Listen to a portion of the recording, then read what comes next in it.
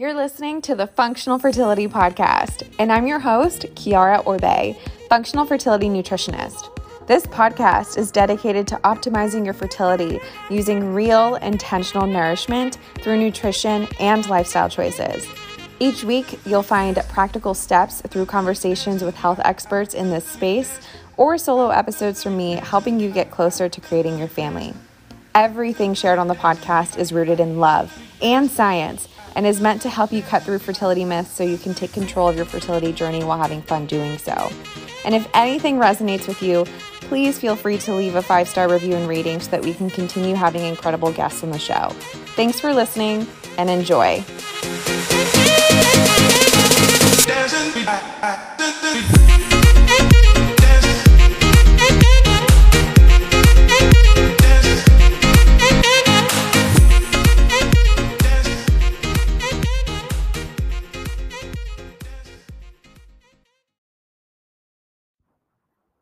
Hi guys, welcome back to the Functional Fertility Podcast. I hope you guys are enjoying all the episodes that we've had on this season so far.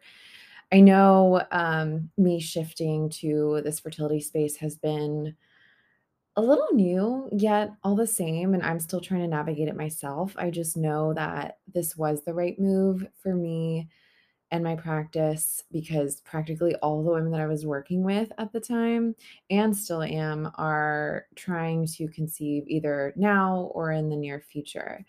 And it's something that's been on my heart for basically all of my life.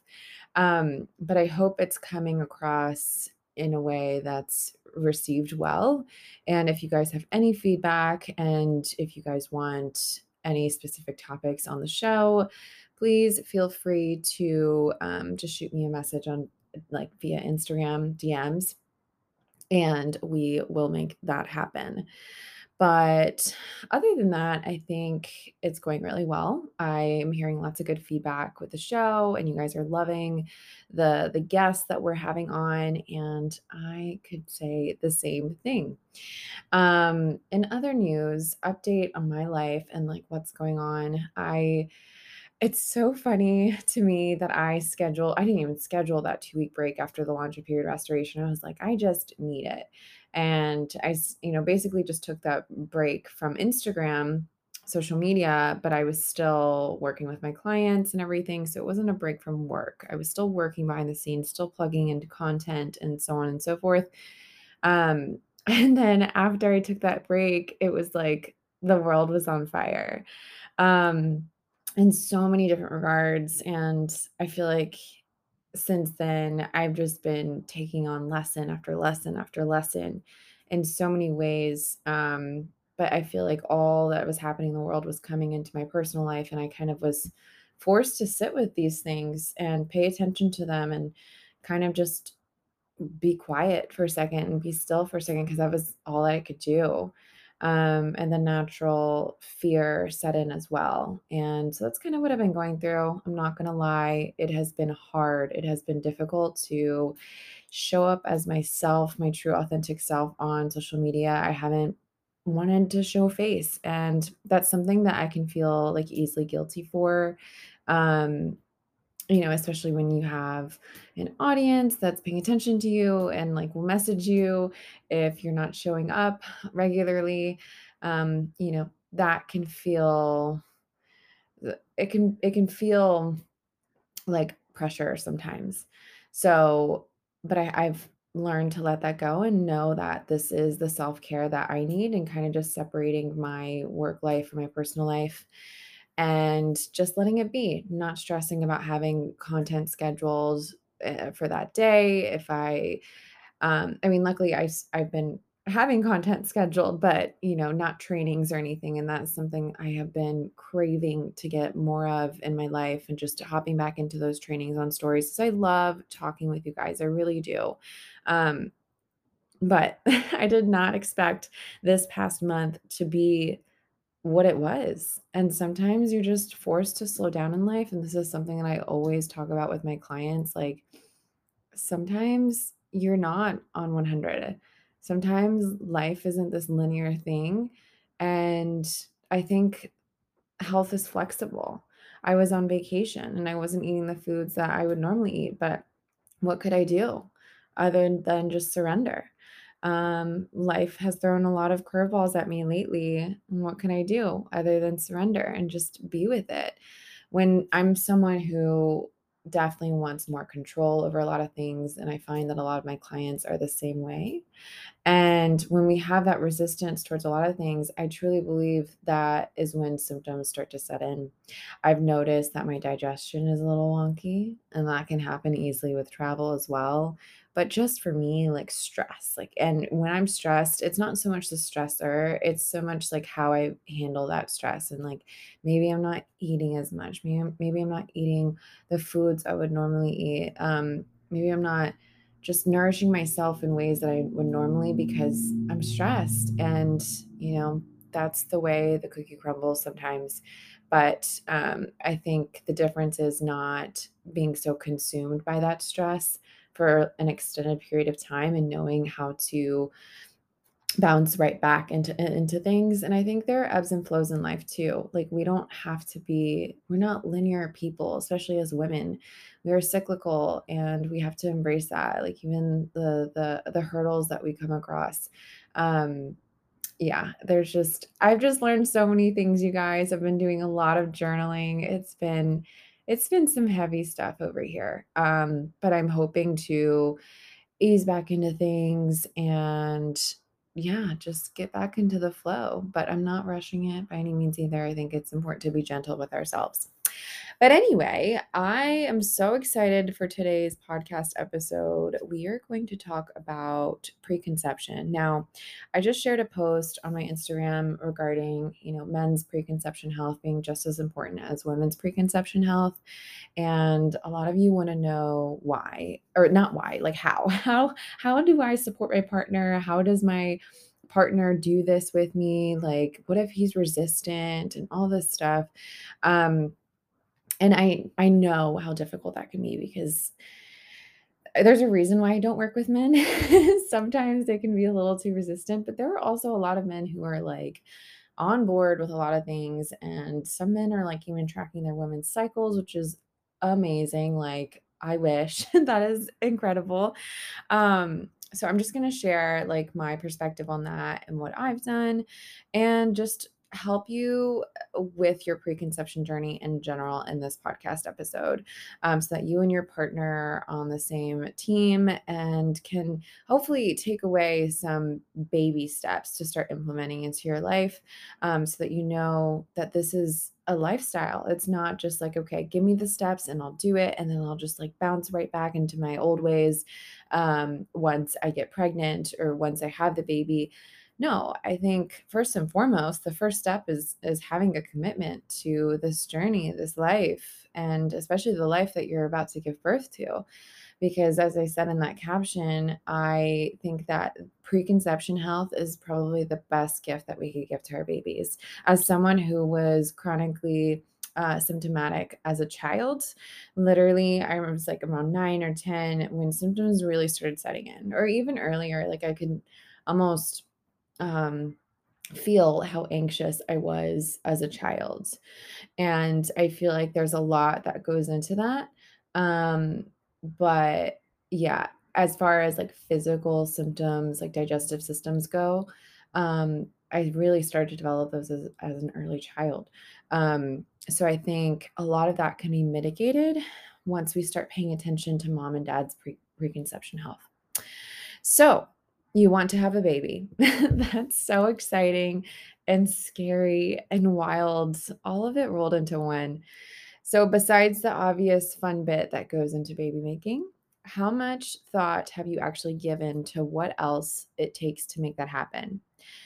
Yes, of course, you need to be off any birth control and you need to do the deed around your ovulation window, but there is a whole lot more that we need to consider these days, more than just doing it. Now, preconception planning is too rarely considered, in my opinion, and we've become a culture that is quick to turn to medical intervention with IVF and hormonal medications. Now, there is nothing wrong with that if that is something that you've done already or know someone who's done it, or maybe that's the path you take. But preconception health can still be very vital if that is still the route you take. I'm just saying that without we're jumping to that road, that path, and it's really expensive also, and we're not really addressing the foundations of our overall health. So what if we could aim to avoid all of that with a little preconception planning? And as I've learned, there are no guarantees when it comes to bringing humans into the world.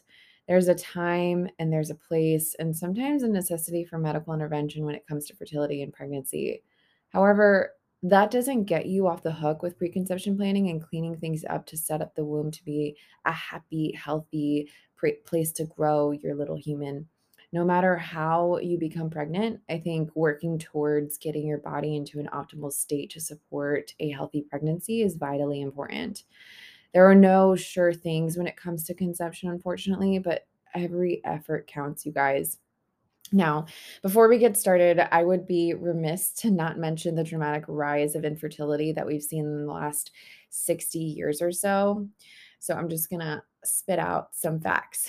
In 1984, the estimated percentage of couples with fertility problems was 5.4%.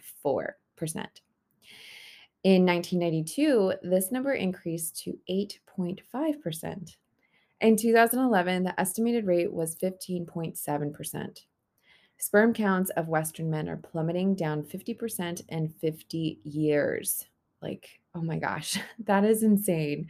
In the United States, 7.3 million women have used infertility services, and about 10% of women in the United States are having trouble getting pregnant.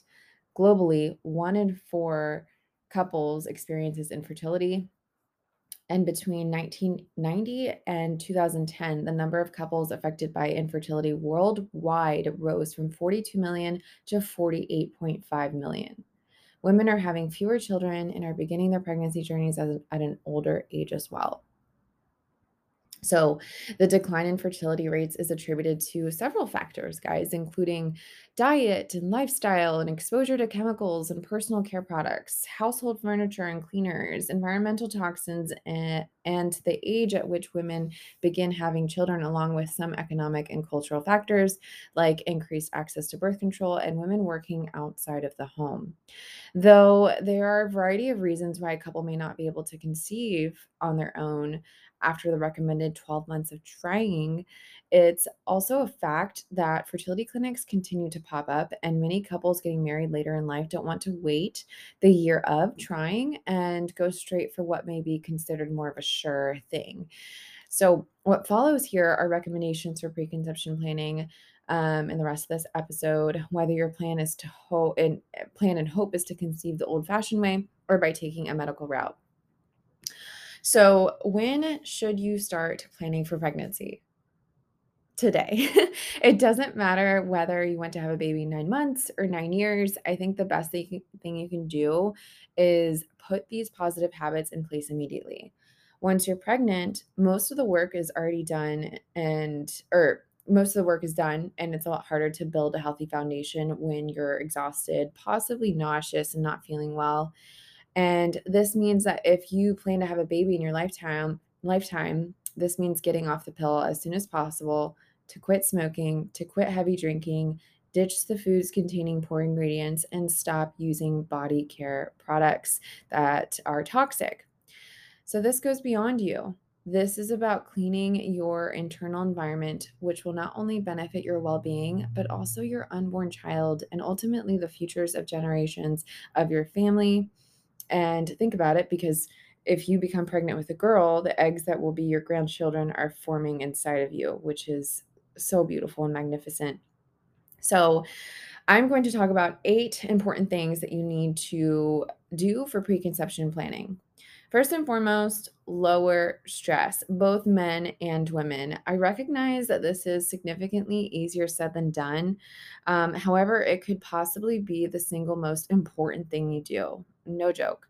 Whether it is stress about getting pregnant, work, or your life in general, elevated stress levels will work against your goal of pregnancy. Elevated stress levels affect fertility in 2 main ways. The first is that stress increases our adrenaline output, and high levels of adrenaline inhibits our ability to use progesterone, which is vital for fertility, of course. And the second way is that long-term chronic stress increases cortisol levels.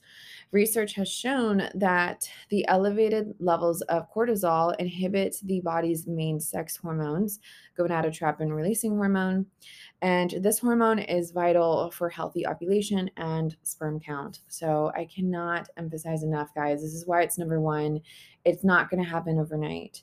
I don't want you to have to stress about lowering your stress, right? But I think what I always come back to with my clients is that that is the root cause. You don't need to chase the root cause anymore. That is the root cause of everything in some capacity, right? But I guess I'm mainly just talking about emotional stress here, physical stress here.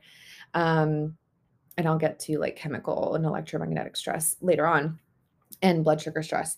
But as far as emotional and physical stress go, like, are you working out like crazy? Is your partner overdoing it? Are they nourished? Are they leading a lifestyle that is metabolically supportive?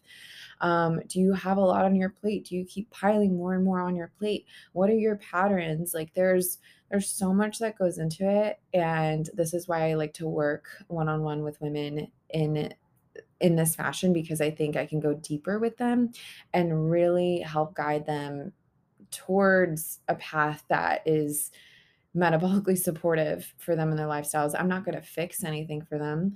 They're doing all the work, but I'm at least making them aware of where in their life we could make some adjustments, some tweaks. And I'm even thinking of starting to work with couples, because as long as everyone is on board, I think if someone is really serious about trying to conceive or maybe has struggled in the past with trying to conceive, I think having both mom and dad on board and the same call and everything, and just talking about stress, and talking about food and all the things, um, is so important and critical.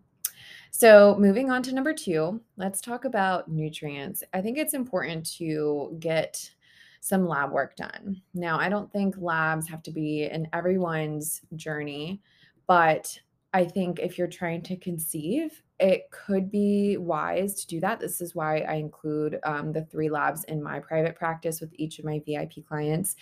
We include a Dutch test, which is a dried urine test for comprehensive hormones, hair tissue mineral analysis test. This is going to tell us a bit more about what's going on a cellular level. For example, your thyroid might look okay on blood work, but we're looking at what's going on underneath the hood, and that is usually something's up with the thyroid in each one of my clients that I've seen. And now I think what a lot of women are missing is like, oh, my thyroid's fine and everything looks good. Um, or no, I'm sorry. That's not what they're saying. They're saying that their thyroid is not good. Some women even conceive when they have PCOS. Just because you can conceive doesn't mean that pregnancy or postpartum or even baby would, I don't want to say like not healthy, but there could be some complications. And in order to mitigate these things from happening, this is why preconception health is so important. I'm not saying that you have to be in optimal health all around. I don't even think I know anyone that is in optimal health, especially these days. We are being bombarded by so many things left and right. But I think we can get to a place where the body feels safe to have a baby, not just safe enough, but safe, like foundational safe. So that baby is healthy, pregnancy goes well, and postpartum goes well as too, because we have to make sure that not only baby's healthy, but you're healthy after giving birth as well. So, yes, hair tissue mineral analysis, Dutch test, and full Monty iron panel would be my top 3 recommendations if you're on the road to trying to conceive in the near future, looking at hormones, looking at what's going on the cellular level, looking at your iron overload. Because remember, we also imprint our baby with our current thyroid status, hormone status, and even iron status. So we got to make sure that things are as close to balance as possible, before even conceiving, from my own personal perspective. Number 3 would be to optimize digestion, and we do that by removing gut irritating foods. So what do I mean by that? Everyone, like, always asks me, like, "What do you mean by gut irritating foods? How do I know what's irritating my gut?" So if you have a symptom that's digestively related after consuming XYZ food, then more than likely it's gut irritating. And I usually consider that to be a boatload of nuts and seeds, cruciferous vegetables, lots and lots of grains, especially unsprouted grains.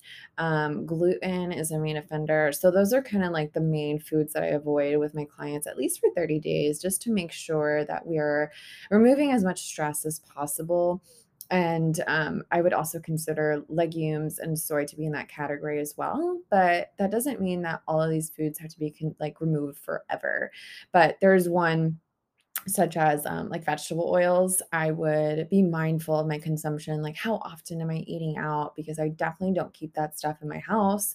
Stuff is like poison. But when I go out to eat, I take a little vitamin E. I have my digestive bitters with me and I don't stress it. Sometimes I don't even like take those things because I'm just like, oops, forgot. And I don't stress it because I know that I'm taking care of my body at home, and my body is a little bit is has built up resilience, and it can bounce right back after eating a meal out, which is totally fine. But you might be actively experiencing a lot of symptoms now. Just because I can tolerate those things, guys, now there was a period in my life when I was not able to tolerate much. But I also will say I had a lot of nuts and seeds in my diet back then too. So it all depends. Don't take my personal experience and apply it to your life. Just, you know, try what works for you and leave what doesn't. But those are usually the foods that I tend to recommend avoiding, at least for the first 30 days. And sometimes we do it for longer, just depending on like how my client responds to that. Um, there are some things like soy they don't want in their lives, and nuts and seeds, they don't tend to miss those once they get some good quality dairy in there. We can consume grains, but we talk about sprouting them. Same thing with legumes. But I find when we start implementing really gut nourishing foods, they tend to crave more of those. I'll share my personal experience. Like, I used to crave dessert all of the time, probably because I was on a sugar detox for God knows how long. I literally said in one of my Instagram stories, "I'm addicted to sugar," and I've been in denial about it. I just I wanted to cry, like, just out of, like, pure embarrassment, and just it's so funny to think that I was, like, addicted to sugar. But it was because I was avoiding the sugar, you guys, and I felt horrible after eating them also because they were packed with lots and lots of almond flour. Um, but yeah, now I don't even crave dessert. All I want is like fruit for dessert. And I never in a million years would have thought to say that, but that is genuinely what my taste buds crave. So, find what works for you. I also recommend checking temperatures if you're trying to find what works for you. So, that would mean taking your temperature beforehand and taking it afterwards and seeing if we see that temperature rise. Note that you can also start to see a temperature dip, meaning that maybe that plate took stress off the body. So, it could be like that for a little bit as you start implementing metabolic principles. And then you should start seeing that your temperatures are rising after a little while. But everyone's different, but just keep that in mind. Also, taking your pulse, seeing a pulse shift after eating food. You can also do this with your workouts to see if your workouts are working for you. But these are things I keep track with my clients every appointment just to make sure that we're seeing progress. But I think most importantly, like, your body is going to tell you what's going on, like, after you eat a certain food. Did it like it? Did it hate it? Did it send you straight to the bathroom? What's going on? So just really understanding how to listen to your body and increasing that level of body awareness. All right, moving on to number 4, ditching the toxins, my loves. So, I want you to ditch any excess in your body that could be hindering your chances of conception and sustaining a healthy pregnancy. We are overwrought with an unprecedented toxic load. The most effective ways for women to detox is through their placenta into their unborn children. This is why it's vitally important for you to do your detoxing before you get pregnant, But detoxing doesn't always, and it doesn't only involve diet and lifestyle, but also cleaning up your environment to eliminate toxins. Now, just note, I hate the word detox, probably because it has such a negative connotation. I associate it with like cleanses and detox teas and parasite cleanses and all that stuff.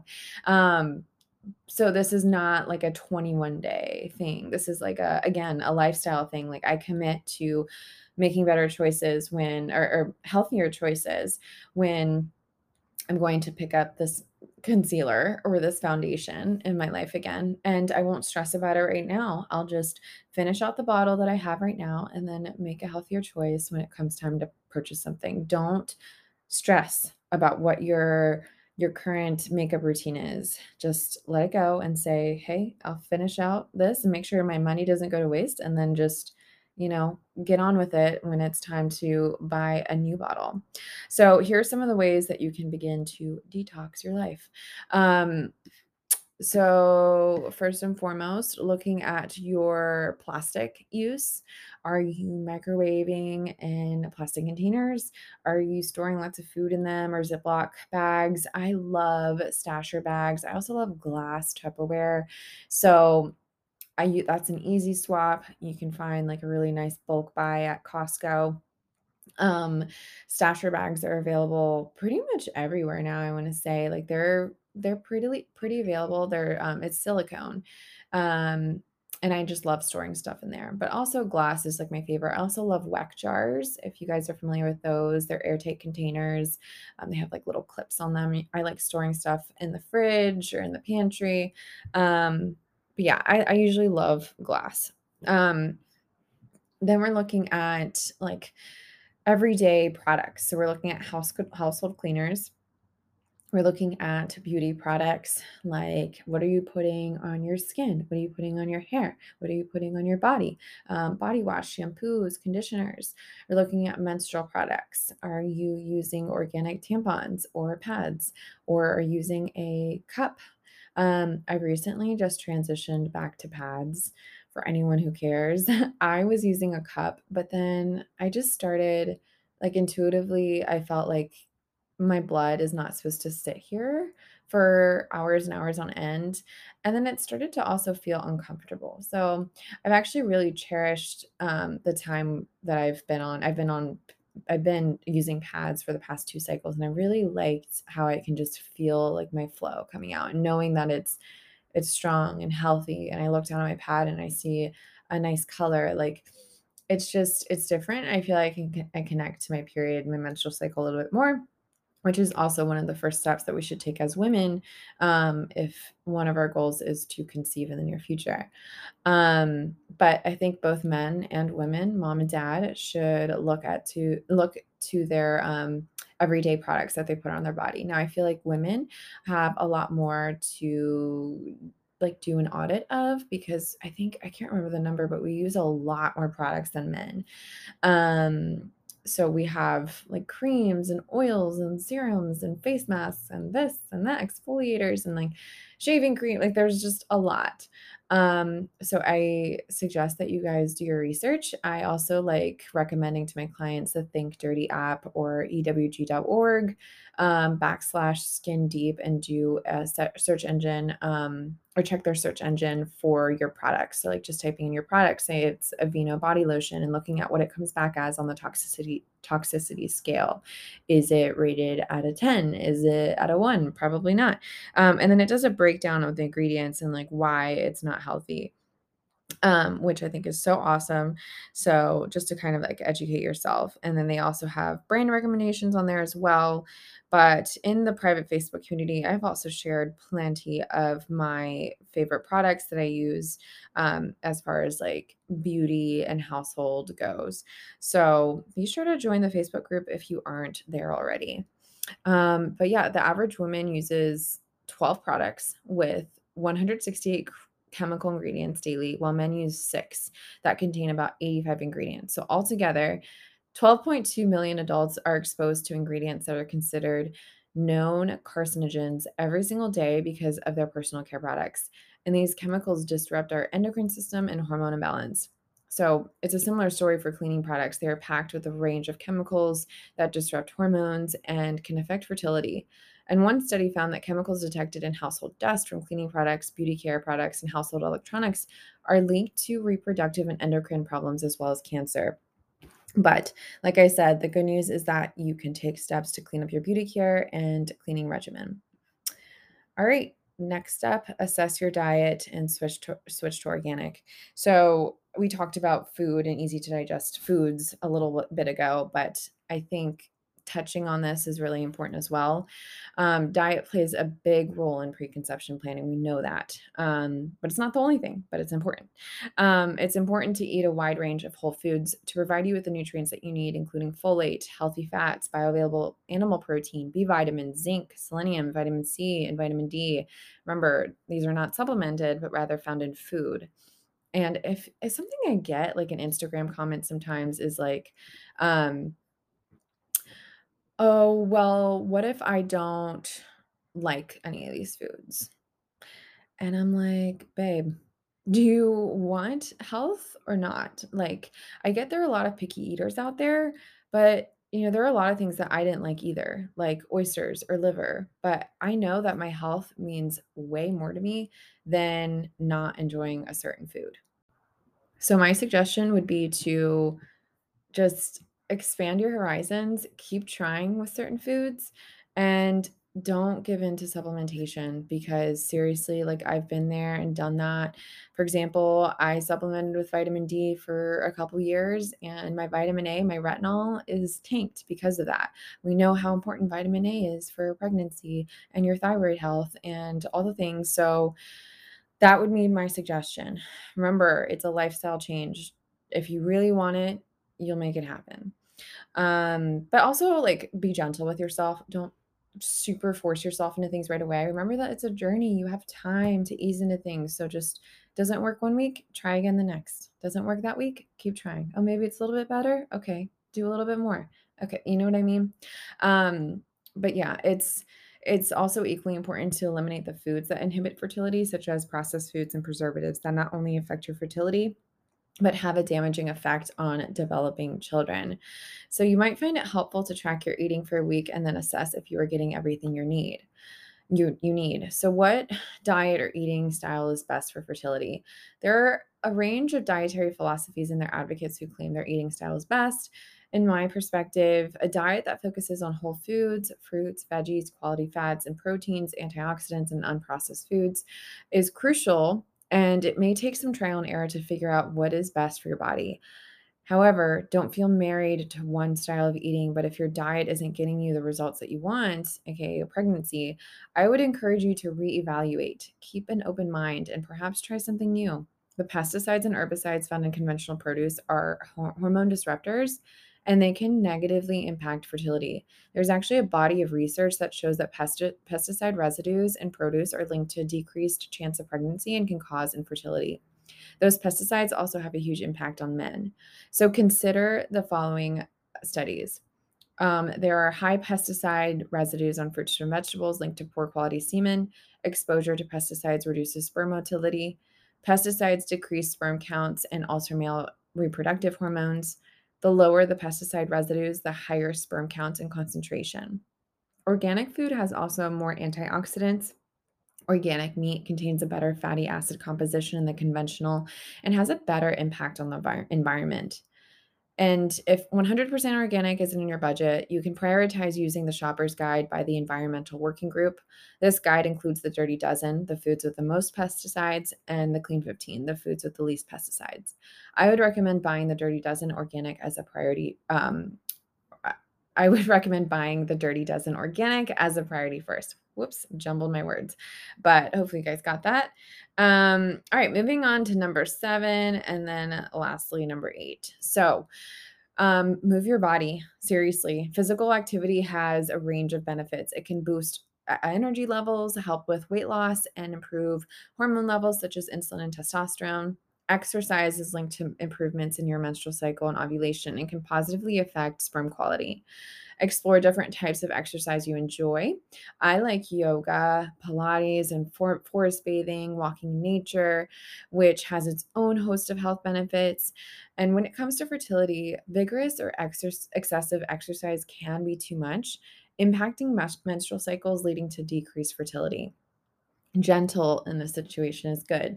I also love strength training. This is going to help you have an easier pregnancy and postpartum recovery. I would really look to my friend Adina Rubin for advice. She's on Instagram at underscore Adina Rubin.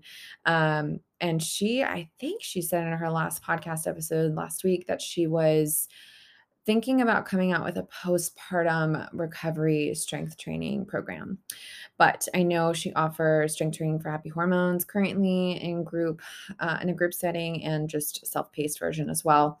And I think strength training is also just like bomb and one of the best things that you can do. And I think it leads to more confidence as well. All right. Number 8, lastly, transition off of medications, if possible. There's no shame if you are on medication right now, but I do believe that we are in an over-medicated culture. Take a peek into your medicine cabinet and see what you can eliminate by addressing the root causes, aka stress and subcapacity, rather than using over-the-counter meds as a crutch. Many drugs can impact fetuses. Just one example, Tylenol used during pregnancy is linked to an increased risk in ADHD in babies. In the last 3 decades, medication use in the first trimester has increased by 60%, and the use of 4 or more medications has tripled. The tricky part of medications in pregnancy is that most medications aren't tested on pregnant women for obvious ethical reasons. There is not a lot of information of the safety of more than 90% of the medications approved by the FDA between 1980 and 2000.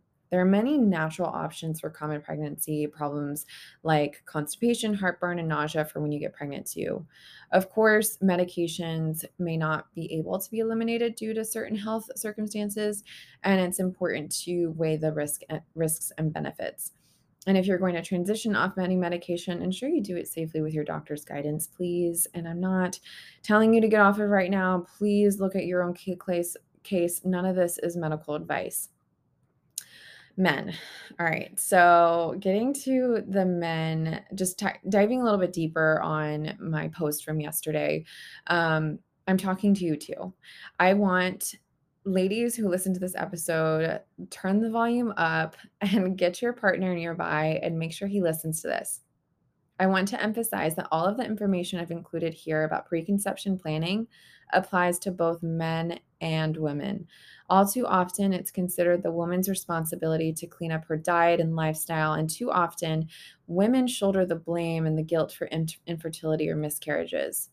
Every single piece of advice in this post applies to men. Sperm quality has decreased by 1% per year from 1938 to 1990, and male infertility is on the rise to this decrease. Evidence indicates that a healthy lifestyle for men, especially a nutrient rich diet low in pesticides and low in alcohol, processed meats, and soy, can improve semen quality and boost the chances of conception. Also, lots of sunlight. So, why does preconception planning matter, guys? Why the heck did I just tell you to do all the things that you maybe know how to do, but I would just want to emphasize a little bit more? Pregnancy is the single wildest and most challenging physical feat most of us will go through in a lifetime. Prepare for it as you would for any other major physical feat. You don't just buy the fancy gear and head up Mount Everest. You plan, you prepare, and you train. Pregnancy and bringing a human into the world is the greatest physical feat a woman goes through. So plan, prepare, and train. This is your mountain. And this goes beyond pregnancy as well. Your first years with a little one will also challenge you in so many other ways when you are getting little sleep and suddenly have this whole other person to care for. If you don't go into pregnancy in your best health, you will undoubtedly start to experience serious health challenges on the other side when you have a family to care for. It is not a coincidence that the rates of autism, ADD, ADHD, childhood diabetes rates, cancer rates, and heart disease rates have only continued to steadily and rapidly increase without known cause. as well. Depression, thyroid issues, autoimmune diseases, and adrenal fatigue in moms postpartum are not uncommon. We know the cause, but it's not just one thing. The cause is the cumulative effects of the world that we live in today. There are more toxins in our environment than ever before in the history of humankind. We have chemicals in our food, personal care products, tap water, furniture, and wall paint. We are exposed to high levels of radiation more than ever before, and we are under higher levels of ongoing stimulation than ever before. So, what I've outlined here is intended to inspire and empower you. Okay, there is stuff you can do now in your area, in certain areas of life where you can get started. So, you can decide what your first steps will be in your path toward becoming parents and growing your family. This entire process can be incredibly isolating and scary too, but you've got this. And in the event that you don't or are feeling lost, gather your tribe. Seek out the personalized guidance of a natural health expert who specializes in fertility and pregnancy. Join a community group on Facebook and open up to those in your circle. Wrap yourself in support. You are not alone. Remember, it takes a village to raise a baby, and sometimes it might take a small village to make the baby happen in the first place. So I hope you guys enjoyed this episode. And if it resonated with you, please feel free to give the Functional Fertility Podcast a 5-star review so that we can have a spectacular fertility specialist on the show. Thank you so much for your support. Until next time, guys. Hey there. Thanks for listening to another episode of the Functional Fertility Podcast. If you want to stay connected, be sure to join the bite-sized weekly email list where each Monday I expand on social media topics to give you the exclusive tidbits of information you need to hear as it pertains to reproductive and metabolic health, fertility, preconception, and more. And if you're ready to dive deeper, be sure to check out my website, kiaramariewellness.com, to discover different ways to work with me, such as one-on-one work and my online course, Period Restoration, where I teach you the ins and outs of your cycle and how to transform your fertility, whether or not you're trying to have a baby soon. If you feel this podcast episode resonated with you, please feel free to give it a 5-star review and rating, as it helps my podcast so much and it allows us to continue having wonderful guests on the show. Thanks, guys. I'll see you in the next episode.